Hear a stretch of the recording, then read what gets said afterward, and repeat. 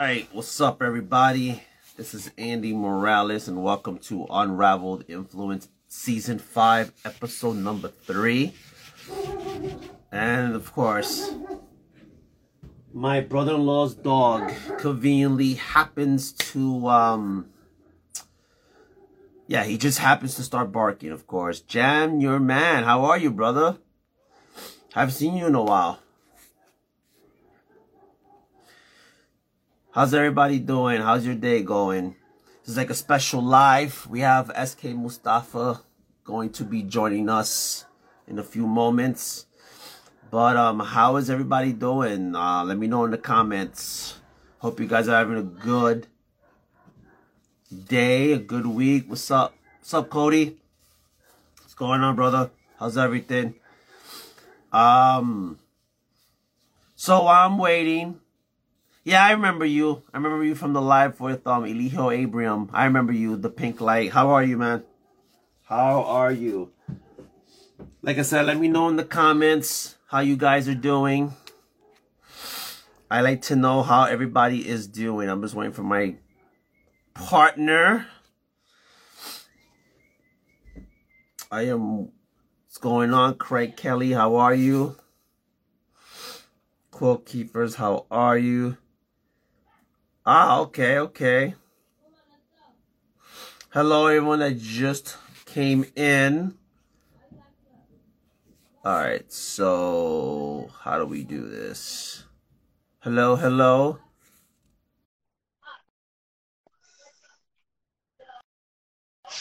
Yes, read some poetry and have a great conversation.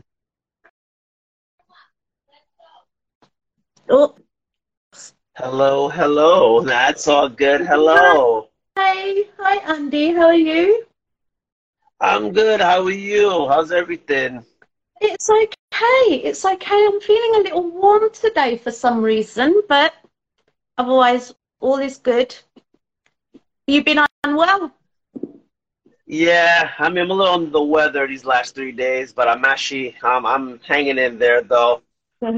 But yeah, I'm good. I'm actually recovering. I took some emergency earlier. It's a orange drink of some sort, and yeah, it seemed to do the trick. I ate some food, so I'm a little bit better, thank goodness. Great. Hi Angela. There you go. Oh, Uh, she's circling. and you're pixelated for me. Yeah, this always happens to her.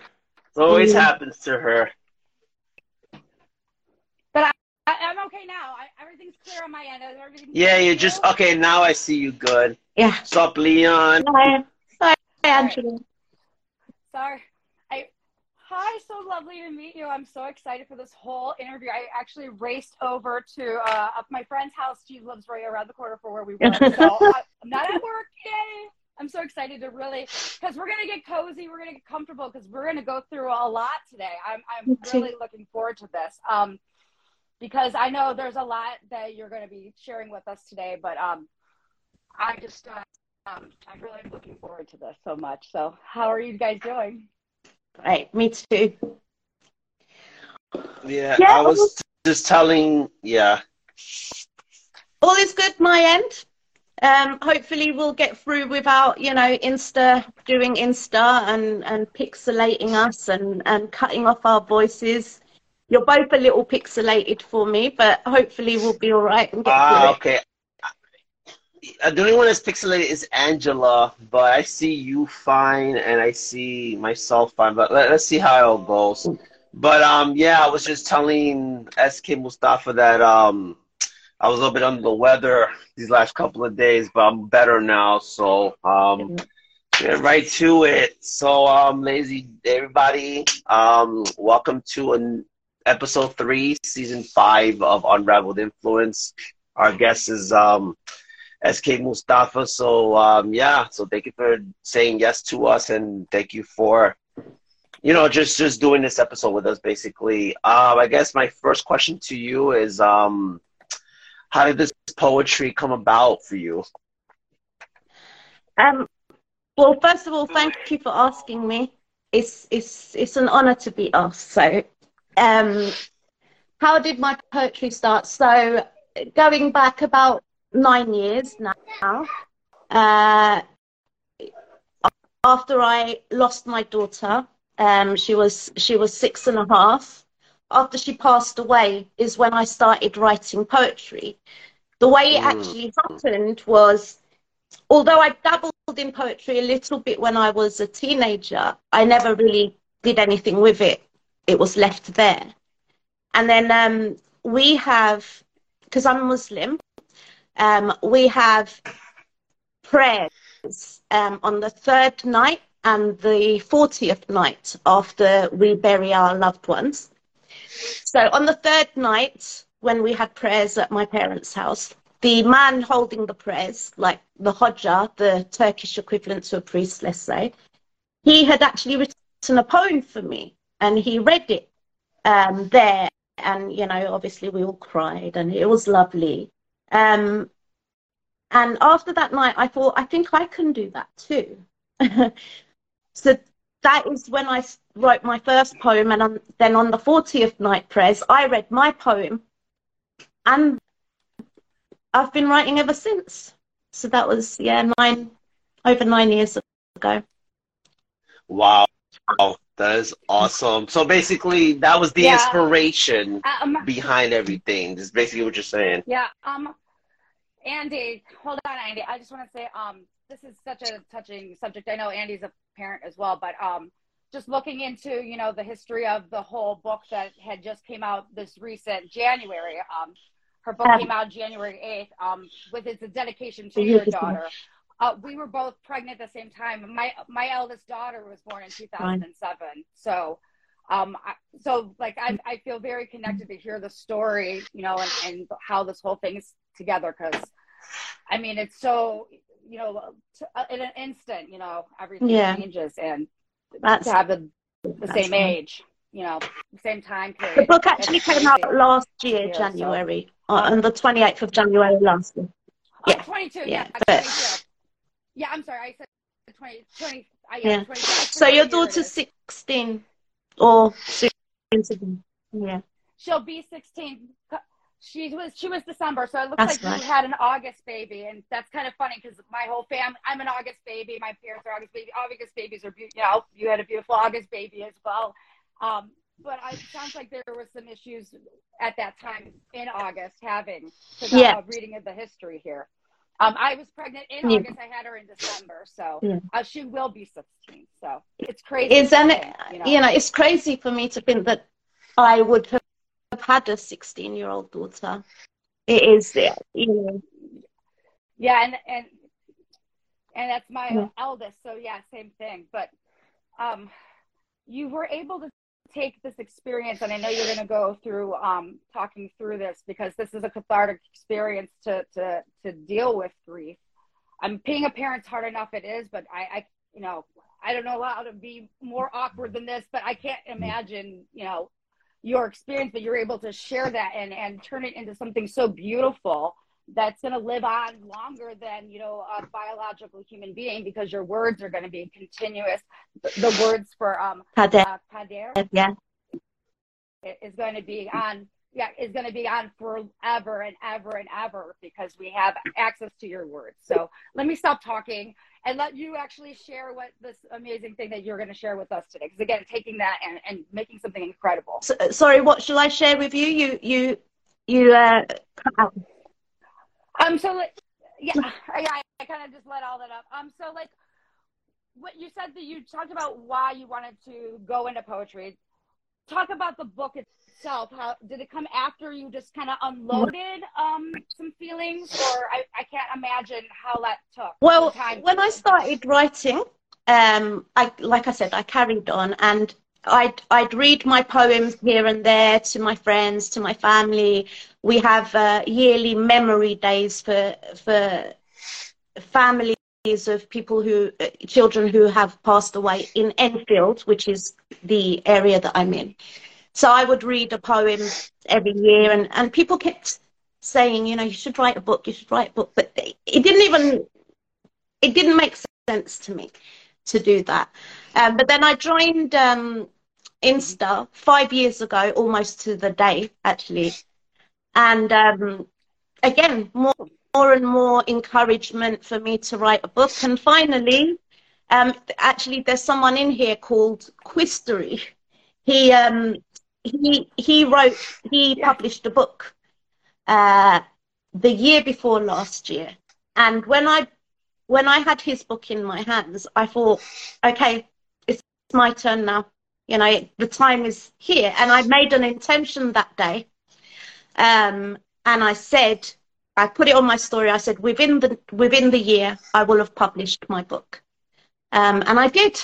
And I knew that my first book, I don't know that I'll have any more, but I definitely knew that my first book would be grief poetry, because that's how my story started. That's how my poetry started. And like you said, I wanted to do something to have Kader, I don't want to say immortalized. That kind of sounds, but immortalized, you know? Yeah, absolutely.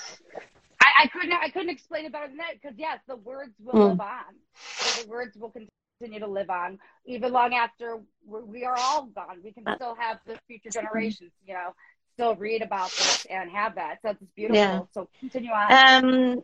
So I knew what it was going to be called. Well, I knew that sunshine was going to be in the title, because "You Are My Sunshine" is what I sang to her every night. So yeah, and eventually I chose "Losing My Sunshine," and then I kind of went through the process. I'd already had a lot of poems written, but I had to obviously write a lot more to add in. And then I did a few illustrations as well. I'm not great, but I did the front cover myself as well. That's from a picture that I did, me and her. Yeah, and I chose the pen name S.K. Mustafa because K for Kader is not my middle name. It's her name. And that's why I love for people to call me SK. I love it. You know, it's not like it's not impersonal at all. It's, in fact, very personal, if you know what I mean. Got you. So, yeah. No, so I was going to say, so I did get some questions on here. So the first question was from Craig Kelly, poet fan. He says, any pieces in the book that specifically stand out to you? Well, I guess the most impactful one. So I broke the book into sections. I've got 6 sections, and I guess the first one, which is called The Beginning and the End, there are some very harsh poems that say kind of what happened, you know. So for me, the ones that impact me the most are probably those ones. And then you've got the ones, the grieving mother section, where I just go, and I just let it all out. It's killing me. I want to die. I want to go to my daughter. And that is what grief is, you know.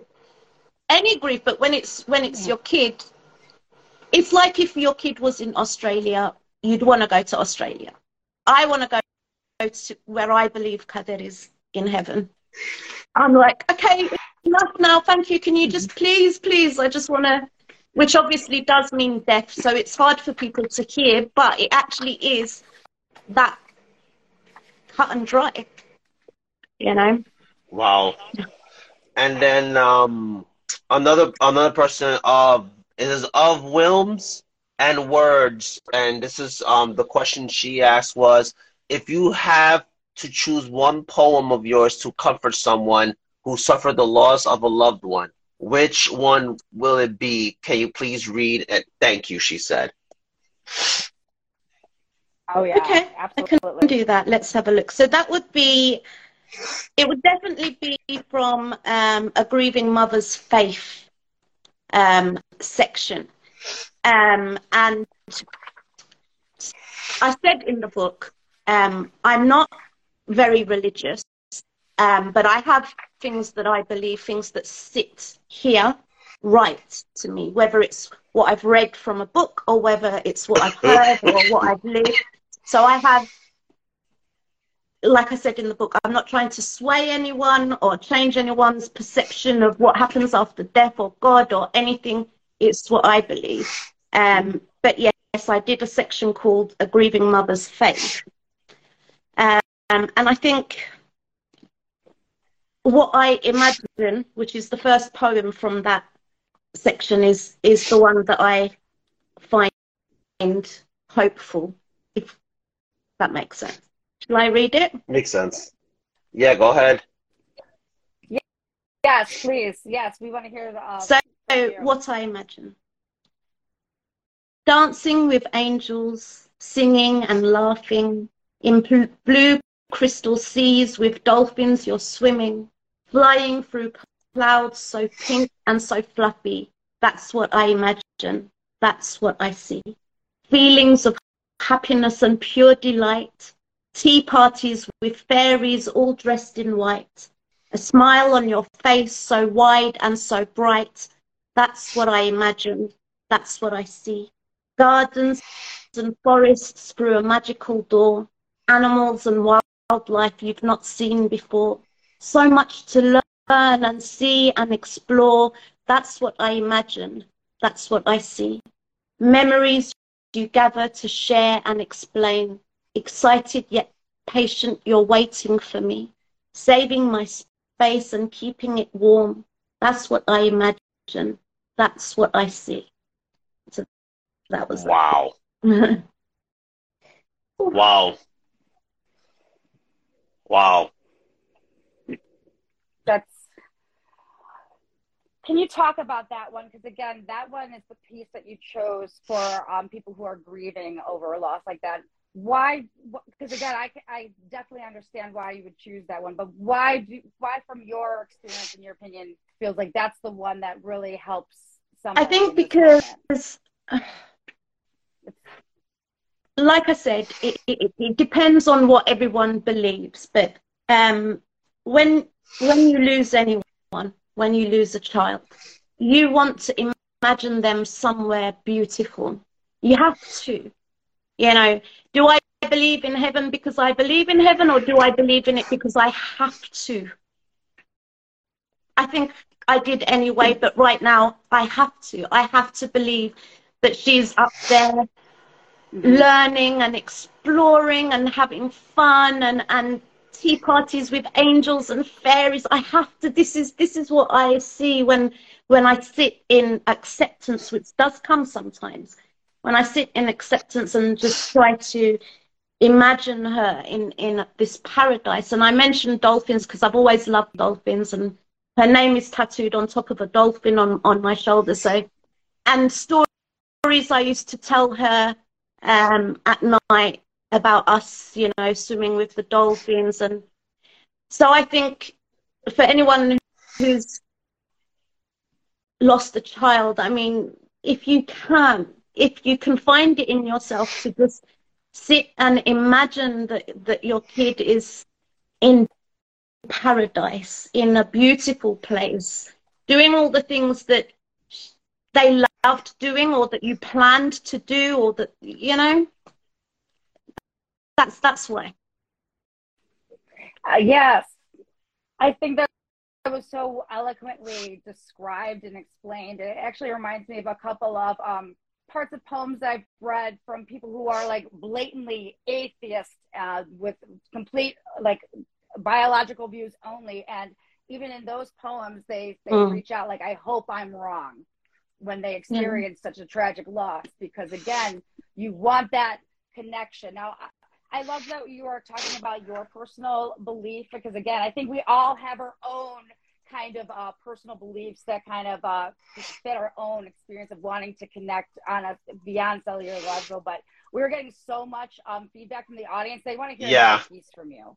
Is there another piece that's one of your favorites that you want to, you always go back to, or the one that you felt like this is the one that really brought things. Yeah, we want to hear more poetry. Craig Kelly, okay, poet fan, we're gonna get you that poetry here. Yeah, It's so I want to just beautiful. point out, Stephanie Lamb said that that you helped her with her grief in 2021. That she said something that would, this her exact word was, she said something that would carry with me a moment of solace, and she said for that she's grateful. She's eternally grateful. She said. I believe that we had messaging back and forth when I wrote a piece about a house plant. And Mm. I believe, I hope that I'm not wrong there. And yeah, thank you, Stephanie. But I'm going to read. So 11th of August 2007 is the day that Kader was born. And I've done 3 little poems, parts 1, 2, and 3. I would like to, if you're okay with that, to read. It's all about you. Okay. Yeah, I'd like to read a couple of pieces from this section. This is called The Beginning and the End. Right. Angela, I can't hear you. I think you're muted. She's muted. Okay. This is called 11th of August 2007, Part 2. The silence. That's what I remember the most. The silence was so thick, like the heaviest of fogs. It was almost tangible, dark, looming, cold silence. The lack of a baby crying as she was cut out from her mother's womb. The lack of congratulations for the birth of a baby girl. The lack of answers to a mother questioning why her baby was not crying. Silence. Oh, how I remember that silence. I will always remember that silence. And the story behind that is basically the day Kader was born. She went into stress while I was in labor. So while she was still inside me, she went into stress, and she and she opened her bowels, and she was then in my womb, in her meconium, which is what it's called, for I think about an hour and a half, before they finally took me for an emergency cesarean. And there's no easy way to. She suffocated, basically. She ingested the meconium. So when she was born, she wasn't breathing, she wasn't crying. They had to resuscitate her. But that silence, which is what I mentioned in the poem, I will never, ever, ever forget that silence for the rest of my life. It ruined me. And I had no idea what was going on. It took actually a few days before everything was explained to me, that she was on. They had to put her on life support because she was fitting so much when they resuscitated her, and she was on life support for 11 days. So it took a while for everyone to tell me what was going on. I mean, I was losing my shit, obviously. Oh, absolutely. Of course. You don't know what's going on. You're a new mother yourself. This is your first, your heart is being pulled from your chest. I bet the moment is trapped because your heart stopped. That silence, everything stopped. You feel that moment in time. And so life support for 11 days. And then we find out what happened. Things unfortunately happen, and childbirth, it's so incredible how many crazy things can happen. Cords sometimes get wrapped around necks, what happened after the 11 days? So basically in that time they were doing tests. So we were learning that she was brain damaged. They didn't think she'd be able to breathe on her own. They were advising me to turn off life support because they said even if she does survive, she'll have a limited life, a struggled life. But I was in no way, shape or form in a state to make that kind of a decision. I mean, no way. I just kept hoping. I just kept hoping. And plus, even while she was on life support, you'd put your finger in her hand while she's in the incubator. You know, there are those holes you can put your hands in. And she'd you know, try to grasp it. So I don't see a way that you could then say, okay, yeah.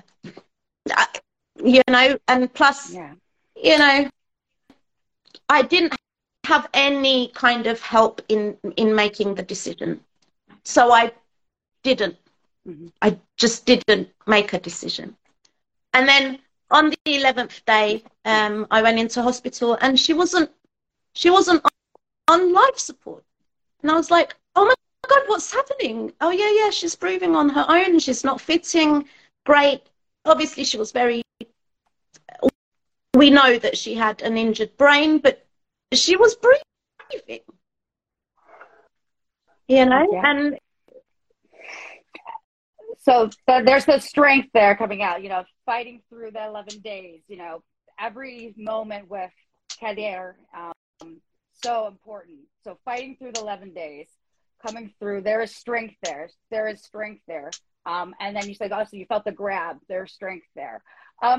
I do have how hard was it to write your way through this pain? I know that, like, speaking of, like, from these important, tragic 11 days, especially for you, you know, like going back to these painful moments, how difficult was it to go back there when you're writing? Right. So obviously years had passed before I started writing. So, because she was with us for 6.5 years. And it was after that I started writing. And these bits that I added, these poems, the beginning and the end, I wrote them even later. So when I was putting the book together a year and a half ago, it was difficult because I had to allow myself to fully fall back into the Sonai I was that day.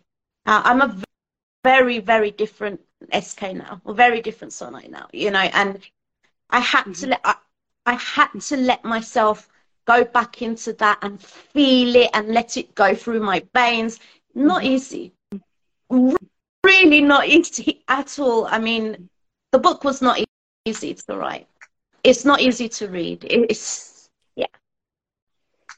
I have a question for you because yeah, my bad. I have a question only because I know my wife had went through a similar situation where, because before my son was born, she had a daughter that unfortunately died after 5 months, you know, given labor. My question to you is, have you ever had a time in your life where you had a season that you would blame yourself for something, even though you knew it wasn't your fault, in the circumstances of your daughter? From the first day. From the very first day. Even when, you know, when she was, I don't know, 7, 8 months old, even they'd done all the tests and guaranteed me that everything that happened there on that day because of the stress from labor. It doesn't matter. It doesn't matter. I carried her. I brought her into the world not breathing. Wow. No, I only asked. Yeah, go ahead. Yeah, go ahead. Question. Because I love that we're bringing up memories that we are attaching. Because again, this book that you were able to take this experience. But what from your time with her for those times? What was one of your favorite experiences that you had with her? Good. Your That's a good one. Memories. Great question. Time. So okay. So Kader wasn't able to communicate. She couldn't talk or walk or do anything on her own. And yet, when I'd come near her hold her hand or speak to her. She would just give me this huge, huge smile. Huge. And anything that you're feeling at that moment, it would just melt away, absolutely melt away. And that her even though she couldn't communicate through words, the fact that she could communicate through her smile, through her, or if I was near her and she'd turn her face on my face and fall asleep, and that her right, the look in her eyes when she saw you. We don't know. We don't know because she was registered blind, but I think, yeah, but I don't think that's because her eyes couldn't see. I think it's because her brain couldn't register what. So every now and then, right, every now and then her eyes would look onto my eyes, and they were beautiful moments. Just the fact that she knew I was her mum. Because people would say to me, well, I'd walk out of the room and my mum or my friend would say, oh, she's really uncomfortable, son, I come back. And I'd come back and she's fine. And I'm like, what are you talking about? Yeah, because she knows you're back. And that, I think, yeah. Do you have any other pieces where you talk about that connection that you can share with us right now? Another piece? I feel like we need to hear some more of these words that we have dedicated to this incredible soul. So a connection poem. Let me have a look. Which one would be good to read? I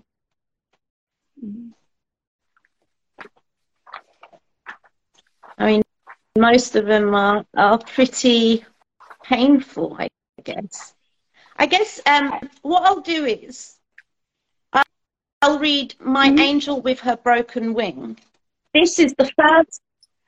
I was actually going to say that might be the good one to share like that. I have that one right here as a note to have you have. So this is the first poem that I wrote on the 22nd of February 2014. So just under a month after she died. It was my first ever, I guess, like I said, if you don't really count what I did in my teenage years, but My Angel with Her Broken Wing. No future lay ahead of me, always binded to the past. It was plain to see, as clear as day, I was going nowhere fast. For no reason that could be seen, I was lost, there was something missing, until the day he sent to me my angel with her broken wing.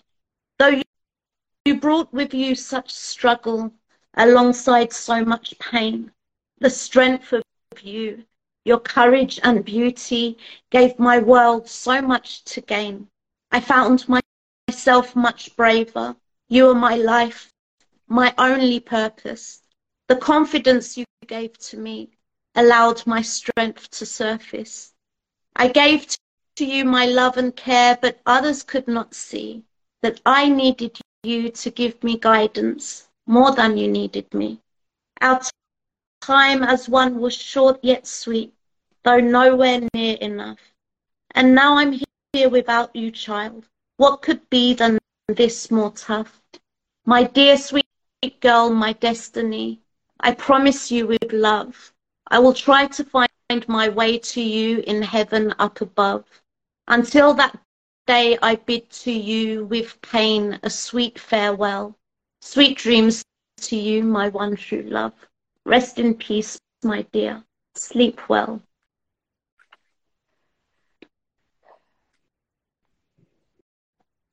And that's the first one that you've written to honor her. I know this is a very sensitive subject, but what an incredibly, beautifully, intricately, delicately well done piece that it sings. There is hope found here. Can you care to talk about that experience? How long did it take for you to come from the start of that poem to the end? I know you wrote it on the 22nd of February. So yeah, it was still obviously not that long after she died, and I wasn't sure how I was gonna how. So I just remember lying on my bed and I started, and it just kind of came. It just kind of came. You know, I was crying obviously as I was writing it, and uh, I mean, I don't know. It just kind of came, and I had to use the word destiny in there because Kader means destiny. Kader is actually the Turkish word for destiny as well as a name, and it's a name that I chose for her when she was in her incubator, striving to make it through. So I said, you know what, little girl, whatever our destiny is, we're going to live it together. So that's why Kader was what I chose. Wow. There's a question. Yeah. So somebody asked the question, Lost in Between Strings says, how does it feel to be Kader's mother? Do you have a poem for that feeling? Is what it was asked. But I have to look at the titles to remember. How does it feel to be Kader's mother? I can tell you, an honor.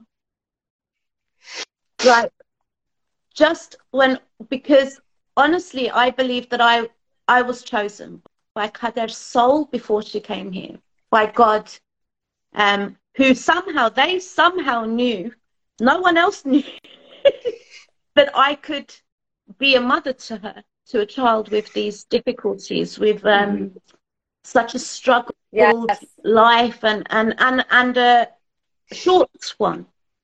Because when she was born with all these difficulties, and me being I mean, I've had anxiety for so many years, you know, people did not think, and me, we did not think that I would be able to handle her, being her mum, looking after her. But you know what? I mean, I don't often say great stuff about myself. Unless I'm joking, but I smashed it. I did. And the reason, because she gave me so much strength, you know. Even when we were at hospitals, when obviously we had to go to hospital a lot, I'd kind of just ask the nurses to move aside, you know, while I put the tube down her nose, while I suctioned, you know, so she could breathe, while I did this and that and the other. But that was Kader that helped me to do that. Truly caring for her. What other things has she taught you about, maybe not just yourself, but what other lessons were able to come from that? Because again, that is such strength. She has strength still, because she lives on throughout your words, and we know that, you know, that your connection with her will live on while you are still with us, with your words and all that. What other things do you know? She taught me the true meaning of connection. Connection obviously doesn't, I say obviously because I know now, it doesn't have to be done with words, you know, or action, even, you know, going places together, doing things. That's not necessary. I didn't know. And so many other things, like, unfortunately, there's a lot of people, mainly the elder Turks, because I'm Turkish Cypriot, so mainly elders. When you tell them, you know, I have this child, but she has this and this and this disability, they'll say something in Turkish which translates to, but you know, she's still your kid. And that used to make me so angry, because you don't need to remind me that she's still a child, she's still my child. I am in love with this child. She's mine. Of course she's still a child. So she taught me that it's not okay for people to think shit like that. And it's not, it doesn't affect the bond. It doesn't affect the love. If anything, you have to love them more. because they are dependent on you 24/7. You can't get away with neglecting them. Well, you can't. Right. You can't. The life literally and everything, and they need that connection. I know that we still want to hear that poem. Did you happen to find one that represents your motherhood there? Because again, we want to hear more of your words honoring. Yeah. Kader. I'll read Your Smile, I think. So 41. Oh, that's a beautiful. And then of course, before you read, there was a question earlier. If you wanted to get a copy of this, you can get it through Amazon. If you want a physical copy, and of course, it is also which I have the Kindle. They asked earlier. Thank you. And in India, you can get it on potty.com in India. Yeah, that's okay. Of course, sorry. So sorry, too American here. Acting like an American. We're just awesome. So you have your smile. Your smile. Yes, and this is just because her smile just lit up everything. Okay, so your smile. If I had to describe your smile, that smile, the memory of which outlived your little life, I would say it was golden, a blinding beauty that lit up the darkest of days, the saddest of feelings, a smile that showed your inner beauty that your non-existent voice was unable to explain. Your pain and struggle would never diminish your desire to share your light. My little star, you shone so bright, always smiling through your fight. My purest, most incredible delight. I lost you on a cold winter's night, but your smile lives with me every day. And it truly does. Oh my gosh, I think that does fit that beautiful. Jeff, I think it was Lost Between the Strings was the one who requested that. I think that it matches so perfectly, that smile, because I have to agree with you. When she smiled, that was true. It was real. You can't question it. And I want to say your words one more time, because I think that's so important. I wrote it down for the chat, but I want to write this down for myself. Connection isn't always just words. It's a feeling. It's more than that. And I'm so happy that you were able to express that as a lesson that you've learned. You also write prose. It seems like you have poetry and prose as far as your writing style. How is it to write about this experience in a prose versus a poetry style? Do you have a preference with that, or have you really dived through some prose with this? I don't really have a style. I'll write. I chucked in a few formed poems in here, just because I thought, why not put one form poem in every section, just to see if I could do it, and I did.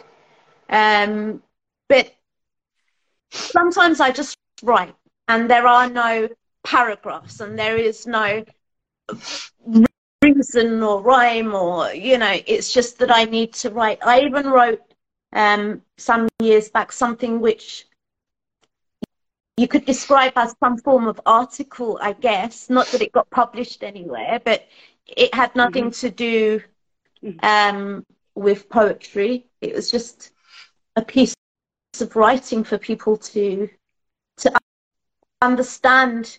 It was about saying our children's names, because we don't hear our kids' names when they die. People just stop saying it. And I just needed to get it out there and say, guys, if you know anyone who's lost a kid, say their name.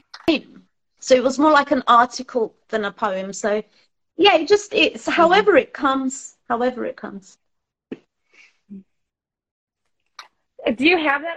I mean, I don't know if that's appropriate to ask, but I really would love to hear you maybe give us the first part of that if you have access, because I love what I think I've heard other grieving parents say that the name, hearing the name, or even just talking again, like talking about her smile again, you know, bringing her continuing back up. And I think that's so great. Can we get a little piece of that article? Like I said, I called it an article. It wasn't actually published anywhere, but no, I understand you're talking about the structure, but I want to hear that. It feels real strong. After the sections of my book, I actually put some additions in, and it is in there. And I called it, Oh, good. Yes, I did. I called it "The Loss of a Child, the Forbidden Subject," an unpublished article from the 13th of July, 2017 is when I wrote this. I don't know how, should I just read the first paragraph? What shall I'll do that. You read as much of it as you want. As much as you want. Okay. As much as you feel comfortable sharing, because we want to hear it. I know they came to hear you. Yeah. Man said that. I would listen to you guys. They talk all night. Yeah, I'm sorry. I apologize if I'm not talking as much. I just love to listen, and like I just feel like Angela just took over everything. I'm like, all right, you know, I'm gonna just stay here and listen to everything you guys are saying because it's so impactful what you're talking about. But I do have one question.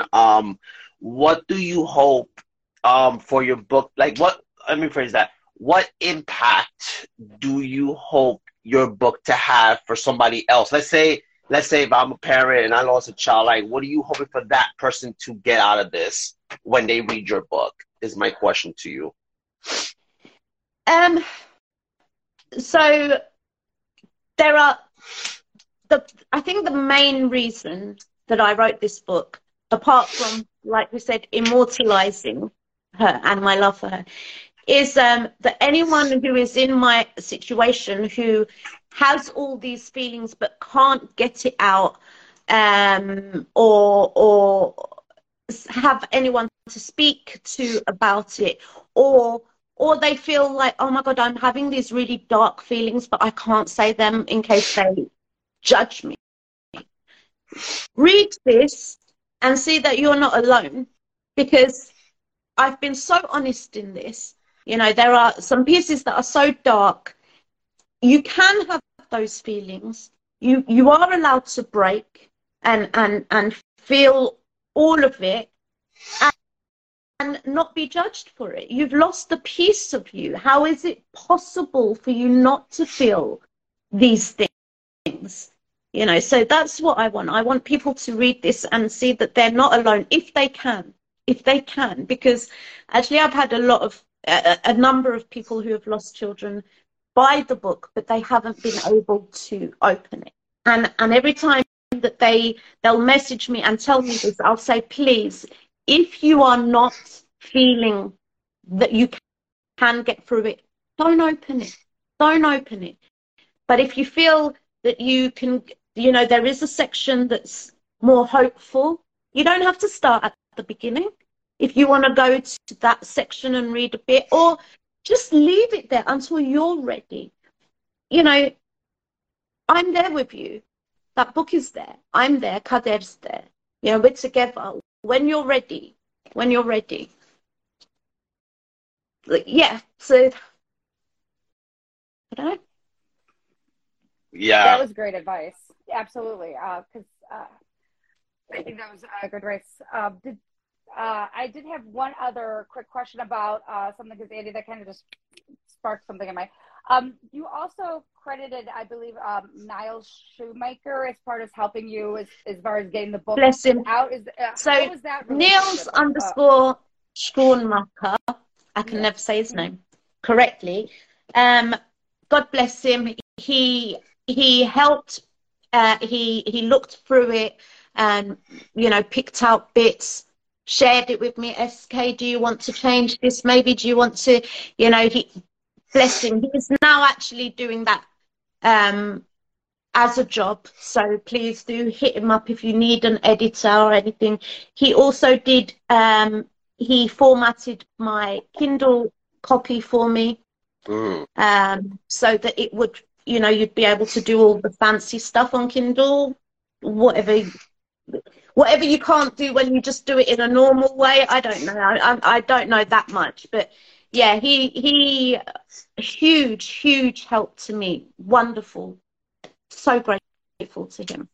I was lucky. Shout out to Niles. So Yeah. I got a question though. I do have a question. So when you were putting your book together, right?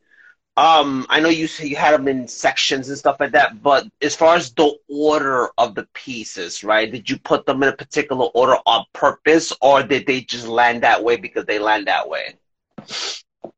There was no order of the pieces apart from the section 1, which is called the beginning and the end. Okay. Which, you know, it's got the story in one poem first, and then it's got, you know, 11th of August, which was her birthday, and then, you know, day 11 when she started breathing on her own, the day she died, the funeral. So they were the order of events. Otherwise, the rest of the poems, I just put them in sections, trying to make a kind of a story, I guess. And I Okay. knew that the last section would be a mother's grief, a mother's faith, a grieving mother's faith. The rest was all just kind of put in. Yeah. Yeah. Yeah. I'm still wanting to hear that Right. unpublished article. So, loss of a child, the forbidden subject. Oh, sorry. It's been 3.5 years since my daughter passed away. She was 6 years old.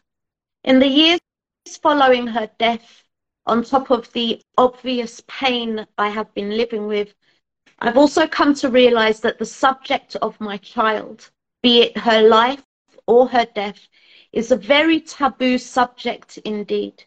With people who know her or those who didn't, reactions are almost always awkward and uncomfortable.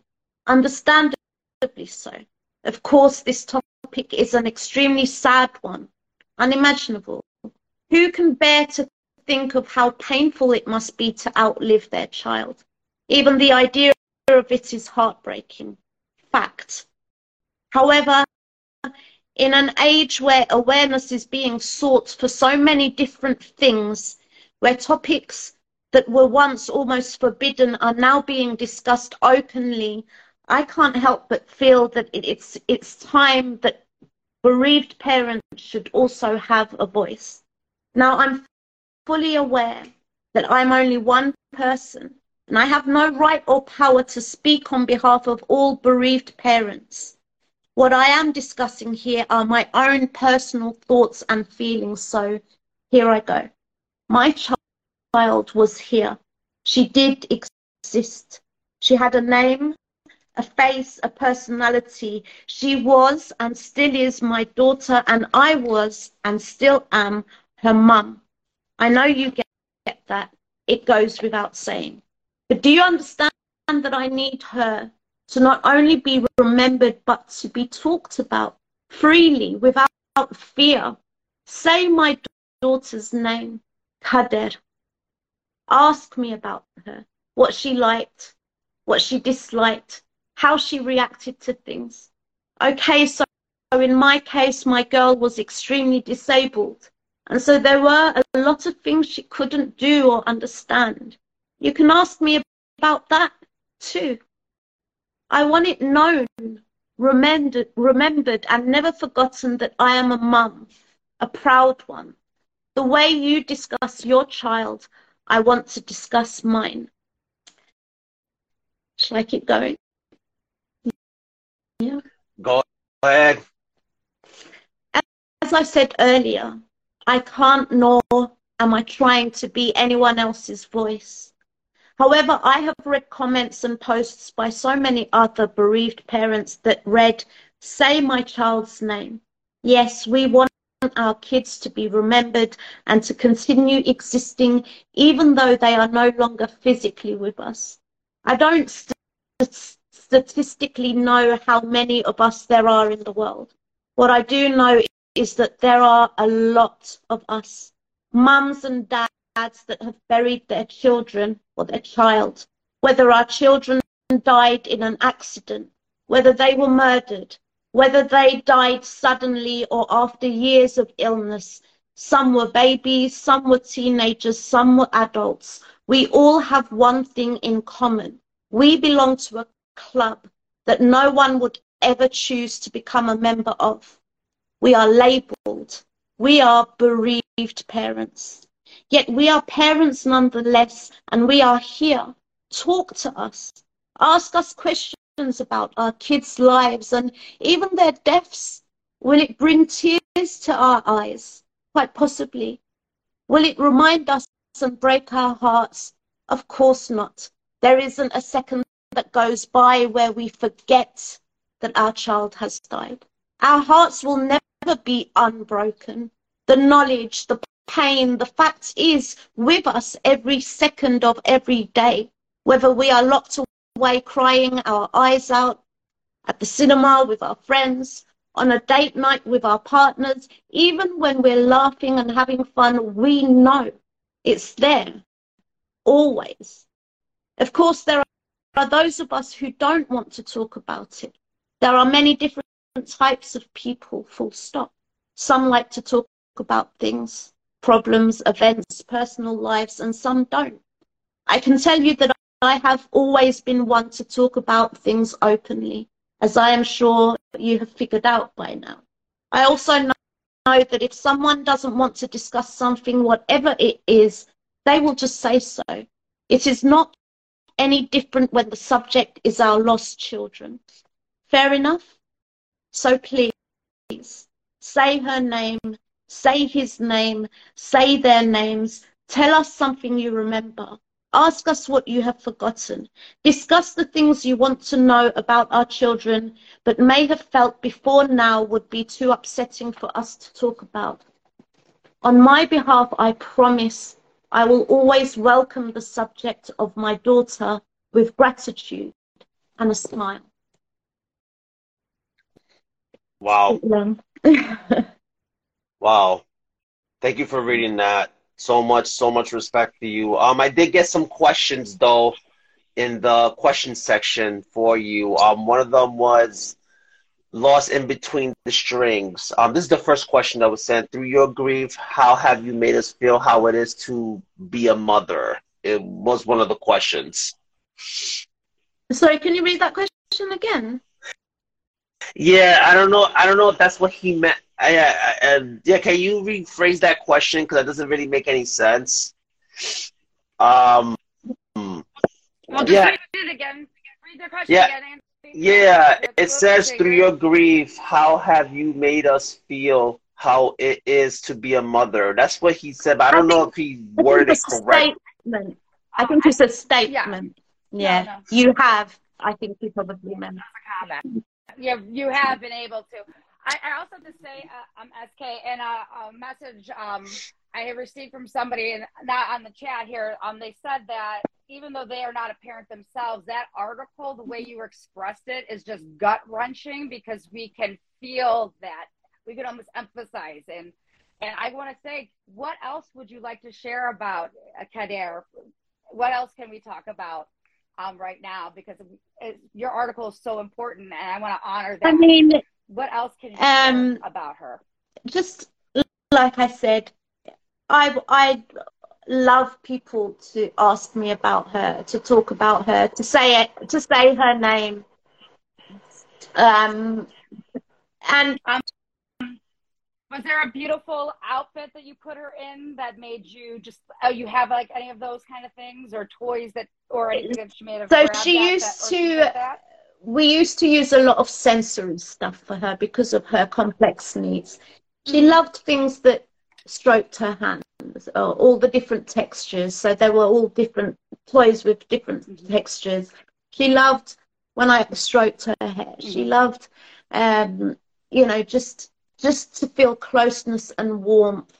That's the sort of thing that she loved. She would try sometimes to use her voice, and it really sounded like she was trying to say anne, which means mum in Turkish. She could only come out with but people always thought that she was trying to say anne. And it was just beautiful to see these things, you know, there's so many things that you remember. There's so many things that you forget and then remember, and you're like, oh my God, I'd forgotten about that, you know. I wanted to share another thing that you had already mentioned earlier, that anybody that may have just joined us, because we're sharing some favorite memories of our darling Kader, who is who this book, Losing My Sunshine, A Mother's Grief in Poetry and Prose. I mean, this is all about that. That you talked about the fact that she would light up when she would be in your space, in your room. So again, can you talk about one of those times that happened again, when you just felt her presence, when your presence were together, that connection together? There was a huge connection, a bond, that how do you even explain? I mean, I think the reason I can't explain it in words is because there were no words. Even in that connection, like I said, she couldn't talk, but she knew, and everyone could see that she knew I was her mum, and she feel comfortable with me, and I knew, you know, what positions I needed to sometimes hold her in so that her muscles could relax, because she had cerebral palsy, you know, that it just, I felt that she felt safe in my arms, but also I felt safe with her. I can't explain it. She was my strength. She needed me to be strong, but she's the one that gave me that strength.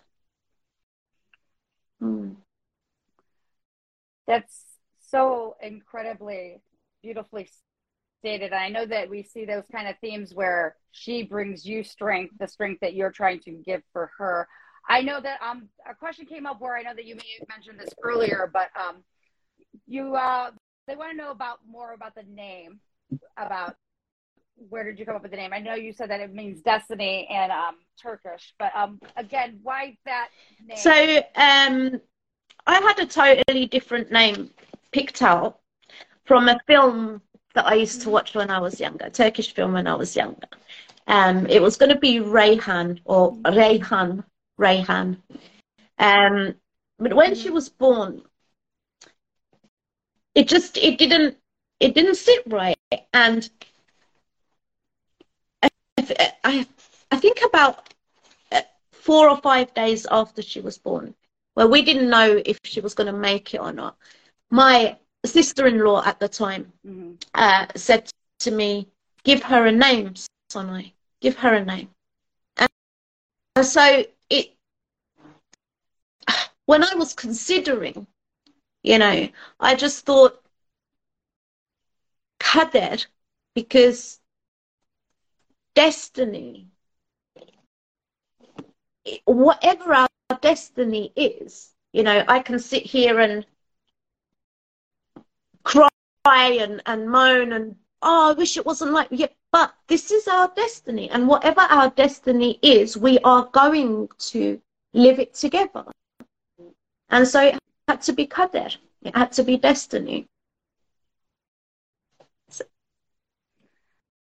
I want to say one thing too that you mentioned that I think is so important to be stated, that again, even having a young child, even to toddler, to young adolescent, to 6 years old, even though there's difficulty with communications and things like that, sensory needs, there is still that connection. There, again, you could see that there's communication, reaching for, the grabbing, and responding to the, you know, the softness and the hardness. And I think that's important to share, because again, people have not had experiences, or they are very limited with their scope of individuals who may have had some severe disabilities and things like that. So that important connection that I think you've said so many times. Have there been any other ones that maybe a specific moment or things like that, or anything else that I may have missed that showcase that, even though, yeah, it's not a traditional communication, the connection, there is a response, there's love there? Because again, like you said, the stories where she was comforted only when you were there, because again, she knew that you are mom and all that. The one I'm going to tell you one that stands out to me the most. It may not be exactly the kind of thing you were thinking of. I'm going to go to her the day that she died with this one. So she died on a Tuesday night. It was a Thursday evening when all the doctors called me into this room for a meeting and let me know there is nothing we can do for her at this stage. We can either offer for you to go home with these little bits and pieces we're going to give you, or we can let her go now while she's here. Just give her some medication and allow her to be settled and peacefully pass away at the hospital. I agreed to that, the second one. So over the weekend, we kept her going. She had a tube in her nose that was helping her breathe by opening up her airways, whatever, so that people could come and say goodbye. Monday, we took that tube out and then gave her, you know, like the PAMs, diazepam, that sort of thing, to keep her comfortable so she doesn't struggle while she's not able to breathe very well. And so she slept. She was sleeping up until Tuesday night when she passed away. A few minutes before she passed away, she opened her eyes. There was absolutely no reason for her. She didn't wake up. She'd been sleeping. She'd been sedated pretty much the whole time. She opened her eyes. So what happened was, I was sitting on my bed. My niece, my sister, my niece's husband, my nephew-in-law were there. We were all there. And my niece said her breathing slowed down. And then I looked over. And when I looked, she opened her eyes. And that I knew was her letting me know, come here and hold me. I knew. It's because there's no other explanation. I even spoke to doctors after the fact, and I said, is there any medical explanation to this? So I went over, I picked her up, I said a prayer in her ear, I kissed her, I told her I loved her, you know. We were all, my sister, niece, nephew were huddled, and she passed away in my arms with her eyes open. And I'll never forget that. That was her letting me know, Mum, come and give me your last cuddle. Wow. And you feel that moment expand, just like the moment you spoke of earlier at the start. Did you feel the same moment in time where it almost paused, but with a warm sensation here? Absolutely. Because you're connecting. Absolutely. And the same thing. And if a death can be described as beautiful,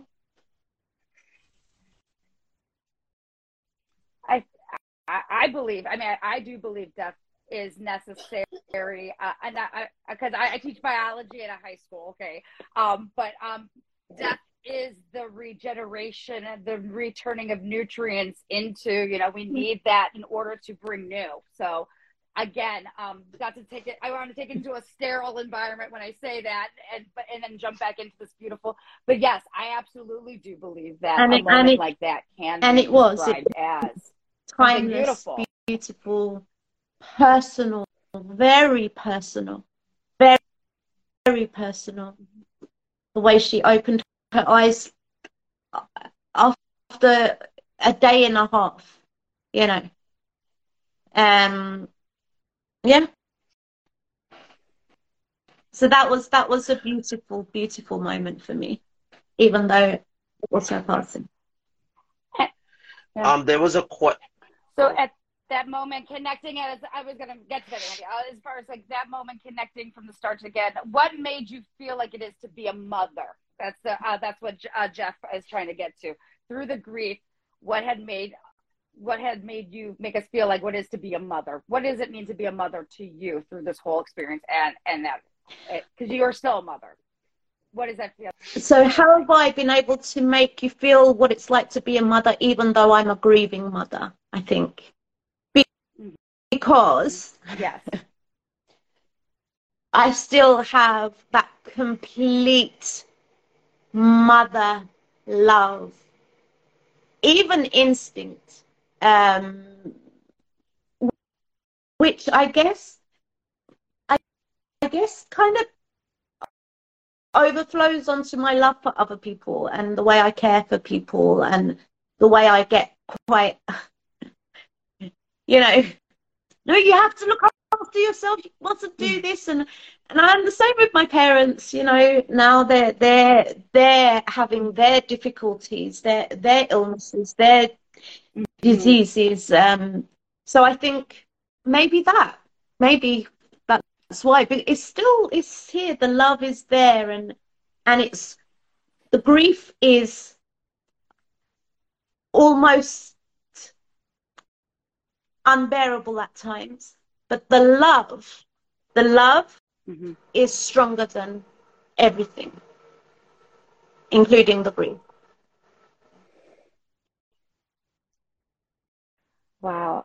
I wanted to let you know too. This is kind of there was another poet, a writer named Leon Edel, and they, in the same kind of genre topic, they once said, "Out of world sadness, immortal and durable things are brought into being, and her poetry, the world sadness she has lived through poetic and immortal art, was produced lasting literature, words that linger, a light that still shines. Her light shines through Mom, SK's poetry, all that she has to print. All of those things continue to live on through that, the art. And can you, again, through that same piece? Did she write that about? Who's this? I'm just saying that was what was commented, and then all through Mom. And just like your poetry, all that she has put into print, as far as that, what you have done, you've been able to do that as well. So again, I kind of muddled the end there, but again, the quote is that immortal art was produced, lasting literature, words that lingers, you know, the light that still shines. Kader is your light that still continues to shine. I think that is what I was trying to connect. But that's right. I messed up. But that is, you know what I'm trying to say here. She's my inspiration for everything. And she's still always, you know, her memory and her essence lives on with me. I'm not someone who will say, you know, even though they're gone, they're always right here with us. I'm not. Because actually I let my daughter go so that she could go to heaven and stop struggling here. I want her to be in paradise. And plus, if she's right here, I can't see her, feel her. If I can't feel her, does that mean that I didn't love her? Really? I mean, so I don't, everyone has their own way of believing, their own faith, what they believe in. For me, it's her memory and her essence that lives on in me. She is in heaven. So that's always going to live. As long as I'm alive and as long as I've got my memory, you know, she'll be with me. Wow. Of whims and words, she says something as well. She says grief either makes or breaks a relationship between the parents. What are your thoughts? I don't know that I'm in a position to answer that, because actually my relationship with her father ended when she was very little. She was 5 months when he left us. And you know, he wasn't very present in her life at all. And he certainly wasn't present after her death. So yeah, I don't know that I'm really in a position to answer that question. But for the rest of the family, me and her grandparents, my parents, you know, my sister, the grief brought us together, you know, because we were all there for each other. You know, we were all comforting each other and talking of her and crying and smiling while we spoke of her. So I don't know. Damn, you kind of took the words out of my mouth. I was gonna ask, but I think you kind of already said the answer already. But I guess I'm gonna just ask it anyway. So the night that she passed away, right? So the day after, can you walk me through what was going through your mind after it happened, after you already took care of what you had to take care of? What was the process of, as far as moving forward after the fact? Like, what was the process for you in that particular situation? But so here's the thing. It's not like they die and the next day you start to eat because you've got things to do, right? So she died. I went home late that night from the hospital because I'd been there with her for 3.5 weeks. I went home late that night. They took her to, obviously, where they take them. Can't say the word. The next day, I had to come back to the area, which is about an hour drive from me, is where the hospital was. So I had to go back there to register her death.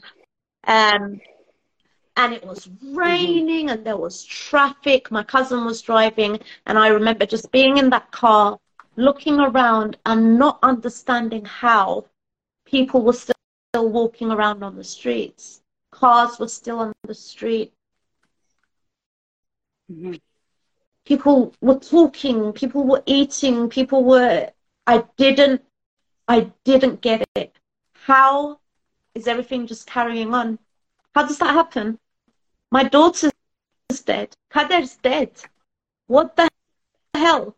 And even I had to get up and get dressed and get in that car and go visit her in the where she was and then register her death, and that it just so you don't get to think about moving on until well after the funeral. And the funeral, she died on Tuesday night. The funeral was on Saturday. It hadn't hit me. I can tell you that. I can tell you that it took about 1.5 months for it to really hit me. Okay, I'm glad you brought that point up, and that's actually the reason why I brought that up, was because I mean, I know this doesn't have anything to do with children, but I only took it back to my father passing away, and that was kind of a hard thing for me, only because when he passed away, yeah, we had his funeral in New York, and then we had to bury him in Puerto Rico, and you know, we buried him to his resting place and everything, but for me, I felt like I didn't really get a chance to grieve until later on, because like once I came back to the States, I had to just move on with my life, and that's it. Like I had to just go back to where my life was, and I really didn't have a chance to grieve until like maybe years later. So that's the reason why I asked, only because I just wanted to see. I don't know. I guess I just wanted to really understand like the process of that. But you basically just answered that question as far as you know. So you said it took you a month to start grieving. Is that what I understood? For the first 1.5 months, as much as I was crying, as hurt as I was, I had this really weird feeling that this is meant to be more painful than this, and I don't understand why it isn't. So, and I remember saying to my sister, because I had anxiety, I was on antidepressants. I had been for a long time. I remember saying, I wonder if it's because of that. It doesn't make sense.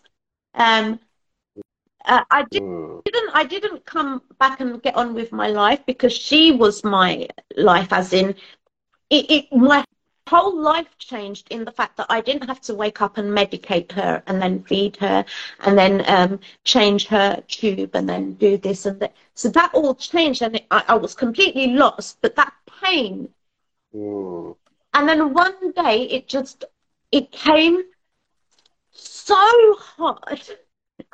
It hit me so hard, that pain. I was like, okay, there it is.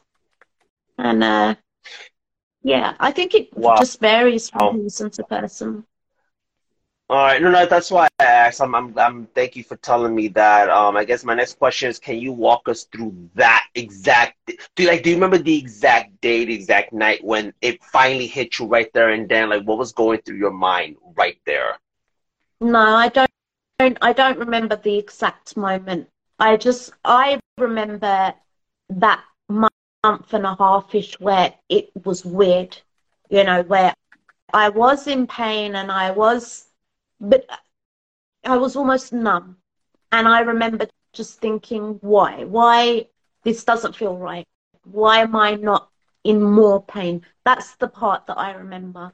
And then and then the fact that I'm saying it's a month and a half is just because I know, but I don't remember that moment that it actually hit me.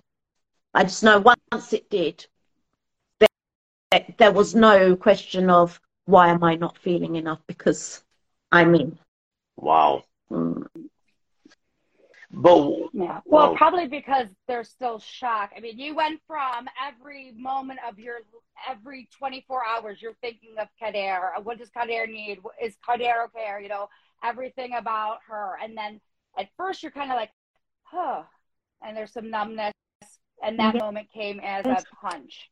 was that like But a moment of but relief for you again, it after was you? such a beautiful, yeah. No, I'm sorry, Angela. No, no, No, that's a good question, Andy. no, no. That's a great, no, No, thank no. you I for mean, like I said, following. I've never, That's a I good don't moment. understand child loss. I mean, understand a little because my wife went through it with her I, previous marriage, so that's the I only feel reason you. why I understand a little bit, but I don't understand the full scope of it. And again, I never lost a child. I mean, not gonna lie. Hopefully, I don't wish that on anybody.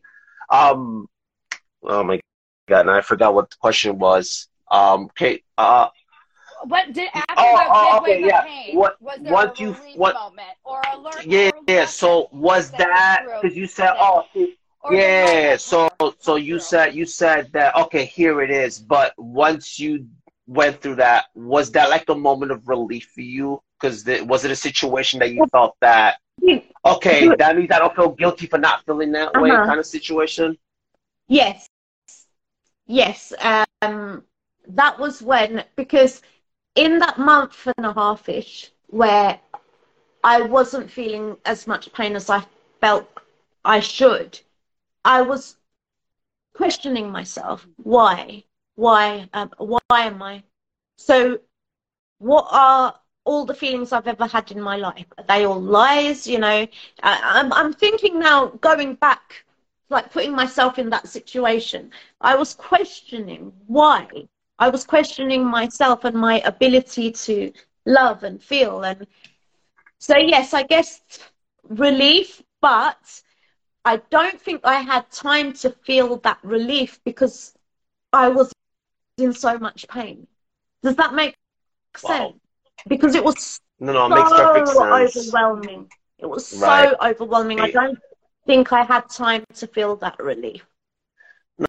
No, I get you. I get you. And again, I so much respect for you because there's also stuff like, I mean, I don't talk about that kind of stuff with my wife because I don't know if it's something she's comfortable with yet. But there are questions I do want to ask her. So I feel like you kind of gave me a whole different perspective that I never really understood before. So that's why I'm asking what I'm asking. Of course. Like I said, I guess I just want to say thank you for just again, like this whole live already has given me such a different perspective now that I'm just like, wow, like it's insane. Like I said, so much respect Thank for Again, you. I cannot you say so much. enough. Thank you. Yeah, I cannot, SK, I cannot say enough about not just your strength, but the strength of Kader and how her strength brought so much strength to yourself. And you continue to bring that strength to others who are going through or have gone through this experience. I know that we're probably getting close to this ending point because I know it's probably late for you guys and there's a second live for us tonight. But before we wrap up, I know as my co-host and I will make sure that everybody else gets a chance to talk, but I would love for you tonight if you could end when we're about to close with I will always speak your name. Of I course. think I would love if that would be possible if we could end that Yeah. tonight That's good, with good, Angela. that. That's good. Andy, is there anything else? But I didn't want to I think, is there, again, your strength, to have a child lost, yes, but also to have cared for a child for that, for one, you didn't even know from the moment if there was even going to be a day one, to go day 11 with no information, to their strength, the fighter in Kader. She's such a fighter. And then have 6 years together, even though they were probably not very easy at all times, but the growth, the lessons, the power, the I'm so thankful that we can honor you and your words and Kader so much. Or tonight for you. I'm so grateful and to get the chance to finally get a chance to speak with you. This is so another thing that I thank Kader for, because yes, she's gone, and obviously I wish she wasn't, but I wouldn't have wanted her to continue living the way she was, right? Right. Her going, starting my poetry journey, and any poem of mine that someone has read and commented on, any grief poem that someone has read and felt and commented on, that is Kader's ripple. She's gone, but her ripples have continued in all the people that I've met since she's gone as well. The way that I am, because I'm different having birthed her, I'm different having lost her, her impact and her ripples carry on, and they're touching everyone that I'm meeting through this community, because I wouldn't have been on this community. I wouldn't have met any of you, and no. I'm so grateful to have met you and come across you and doing this live today,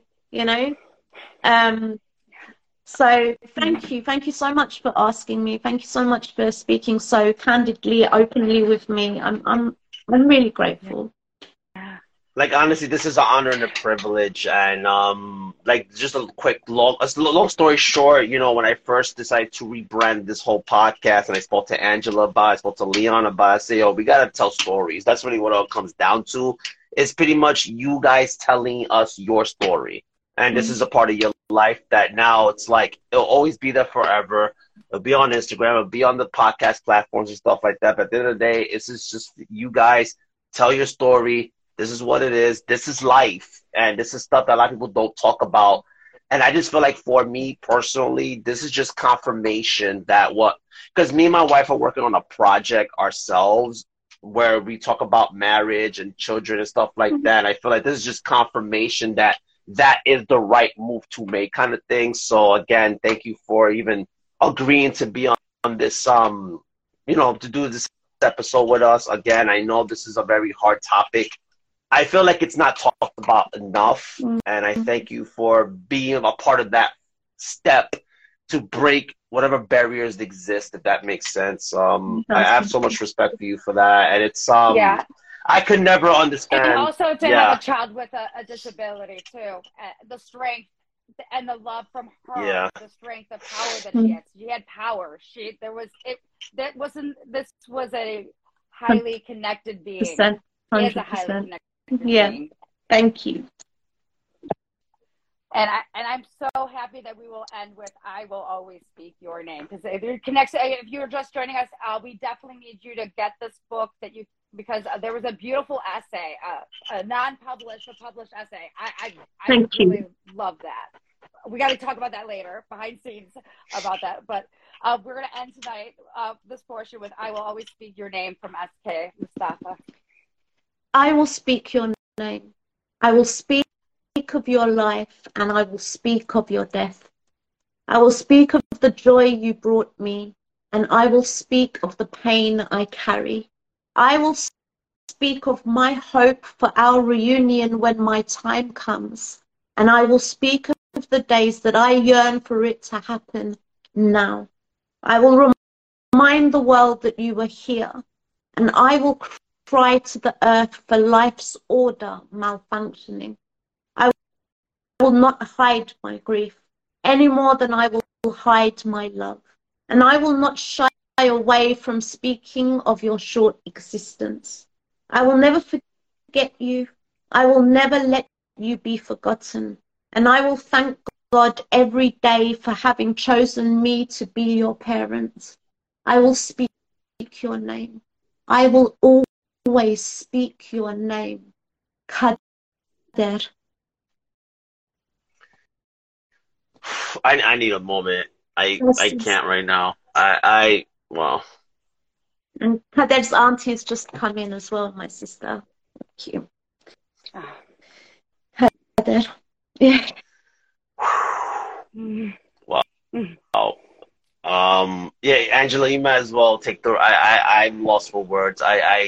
I'm speechless. Well, that's how I wanted us to end it, because I think that was just, although I don't want to end it because, Aunt just showed up, but that's exactly how I wanted to end this night, because to have her Yeah, name said again, like I Kader, said, and Kader, now, like I Kader, said, even because that was yeah, an we'll have the instant. replay. We'll Thank you have it on again. we'll have it on Spotify now. We'll have it on Apple, Amazon, and Audible, and Amazing. YouTube and stuff. So like, it's like, and I think that name is perfect. I will always speak your name. And it's like her name will always be remembered, and that's what makes it even more beautiful. It's like, wow, like I'm lost for And words. again, the I'm lost for destiny right words. now. We're experiencing it still right now. Destiny. Kader means, if you didn't hear before, because I'm not familiar with the meaning, but it's Destiny. destiny.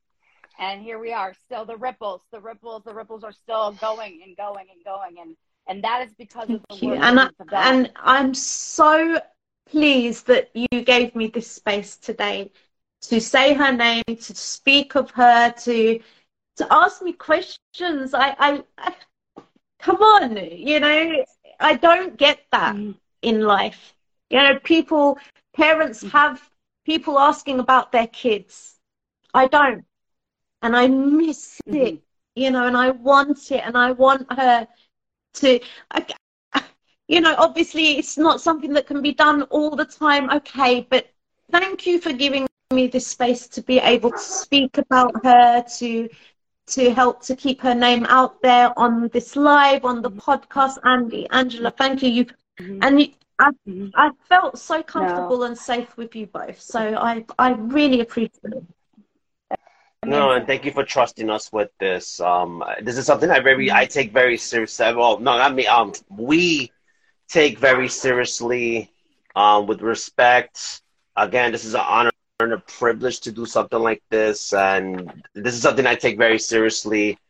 And this is something that, I don't know where all of this is gonna go, but I like to think when I get older and pass on that the legacy will be left that, hey, we provided something that was never provided before. And it's like, this is one of those moments right now that, hey, we gave you an opportunity and we all gave each other an opportunity to just to have that conversation and to break the barriers that's been put on us for so long. And it's like, it's a responsibility I feel like this is a responsibility, and it's just, again, this is an honor and a privilege to do this, and I take this very seriously. So again, thank you, thank you, thank you. Yeah, I can't talk anymore. I'm still speechless from like, well, Well, that's good, because this is a good time to just say thank you again. I will continue to talk. We'd love to continue to always remember Kader. I know I'll always, August birthdays are very special for me. So August 11th, my daughter's on August 12th, my mom's on August 12th. So I will definitely be always mindful of yeah, Kader right before this. yeah. I'm gonna go hug my Thank you so much. And I'm gonna go hug my wife after this. So like, just because I feel like I have to, like, Oh, I feel like I I need love that, to, Andy. So maybe because it's you like, can again, say her because child's name. Maybe you can say her child's name to her. Oh, her, yeah. Yeah. Her daughter's name was Adelina. That was her daughter's name. Beautiful. beautiful. Thank you, Beautiful. everyone in the comments. I didn't really get to see what you were all saying, but thank you for the questions and for being here. They love you. Oh yeah, you very, very well loved here. They love you just like we love you. So yes. All right. Andy, and you got to get to bed too. I know it's very late over where you are. You're 5 hours ahead of us, I believe. Yeah. So, I look forward to continuing to see what comes from you, your words, your lessons, your messages, your honoring Kader and everything else. Andy, I'll see you in a couple hours. I'm going to go home and get a little costume change action for that. I got to get going. All right. I'm not ready, but thank you so much. So everyone, again, So everybody, thank you for joining us. Join us later tonight where we have Electric Armchair live with us, and then at 10 o'clock Eastern Standard Time, we will have an open mic, poetry readings, and stuff like that as well. Thank you guys for joining us for this edition of Evangelist Influence, episode number 3, season 5, and see you later tonight. SK, thank you so much. Angela, I will see you later. We'll talk more. Bye. Later, guys. Bye.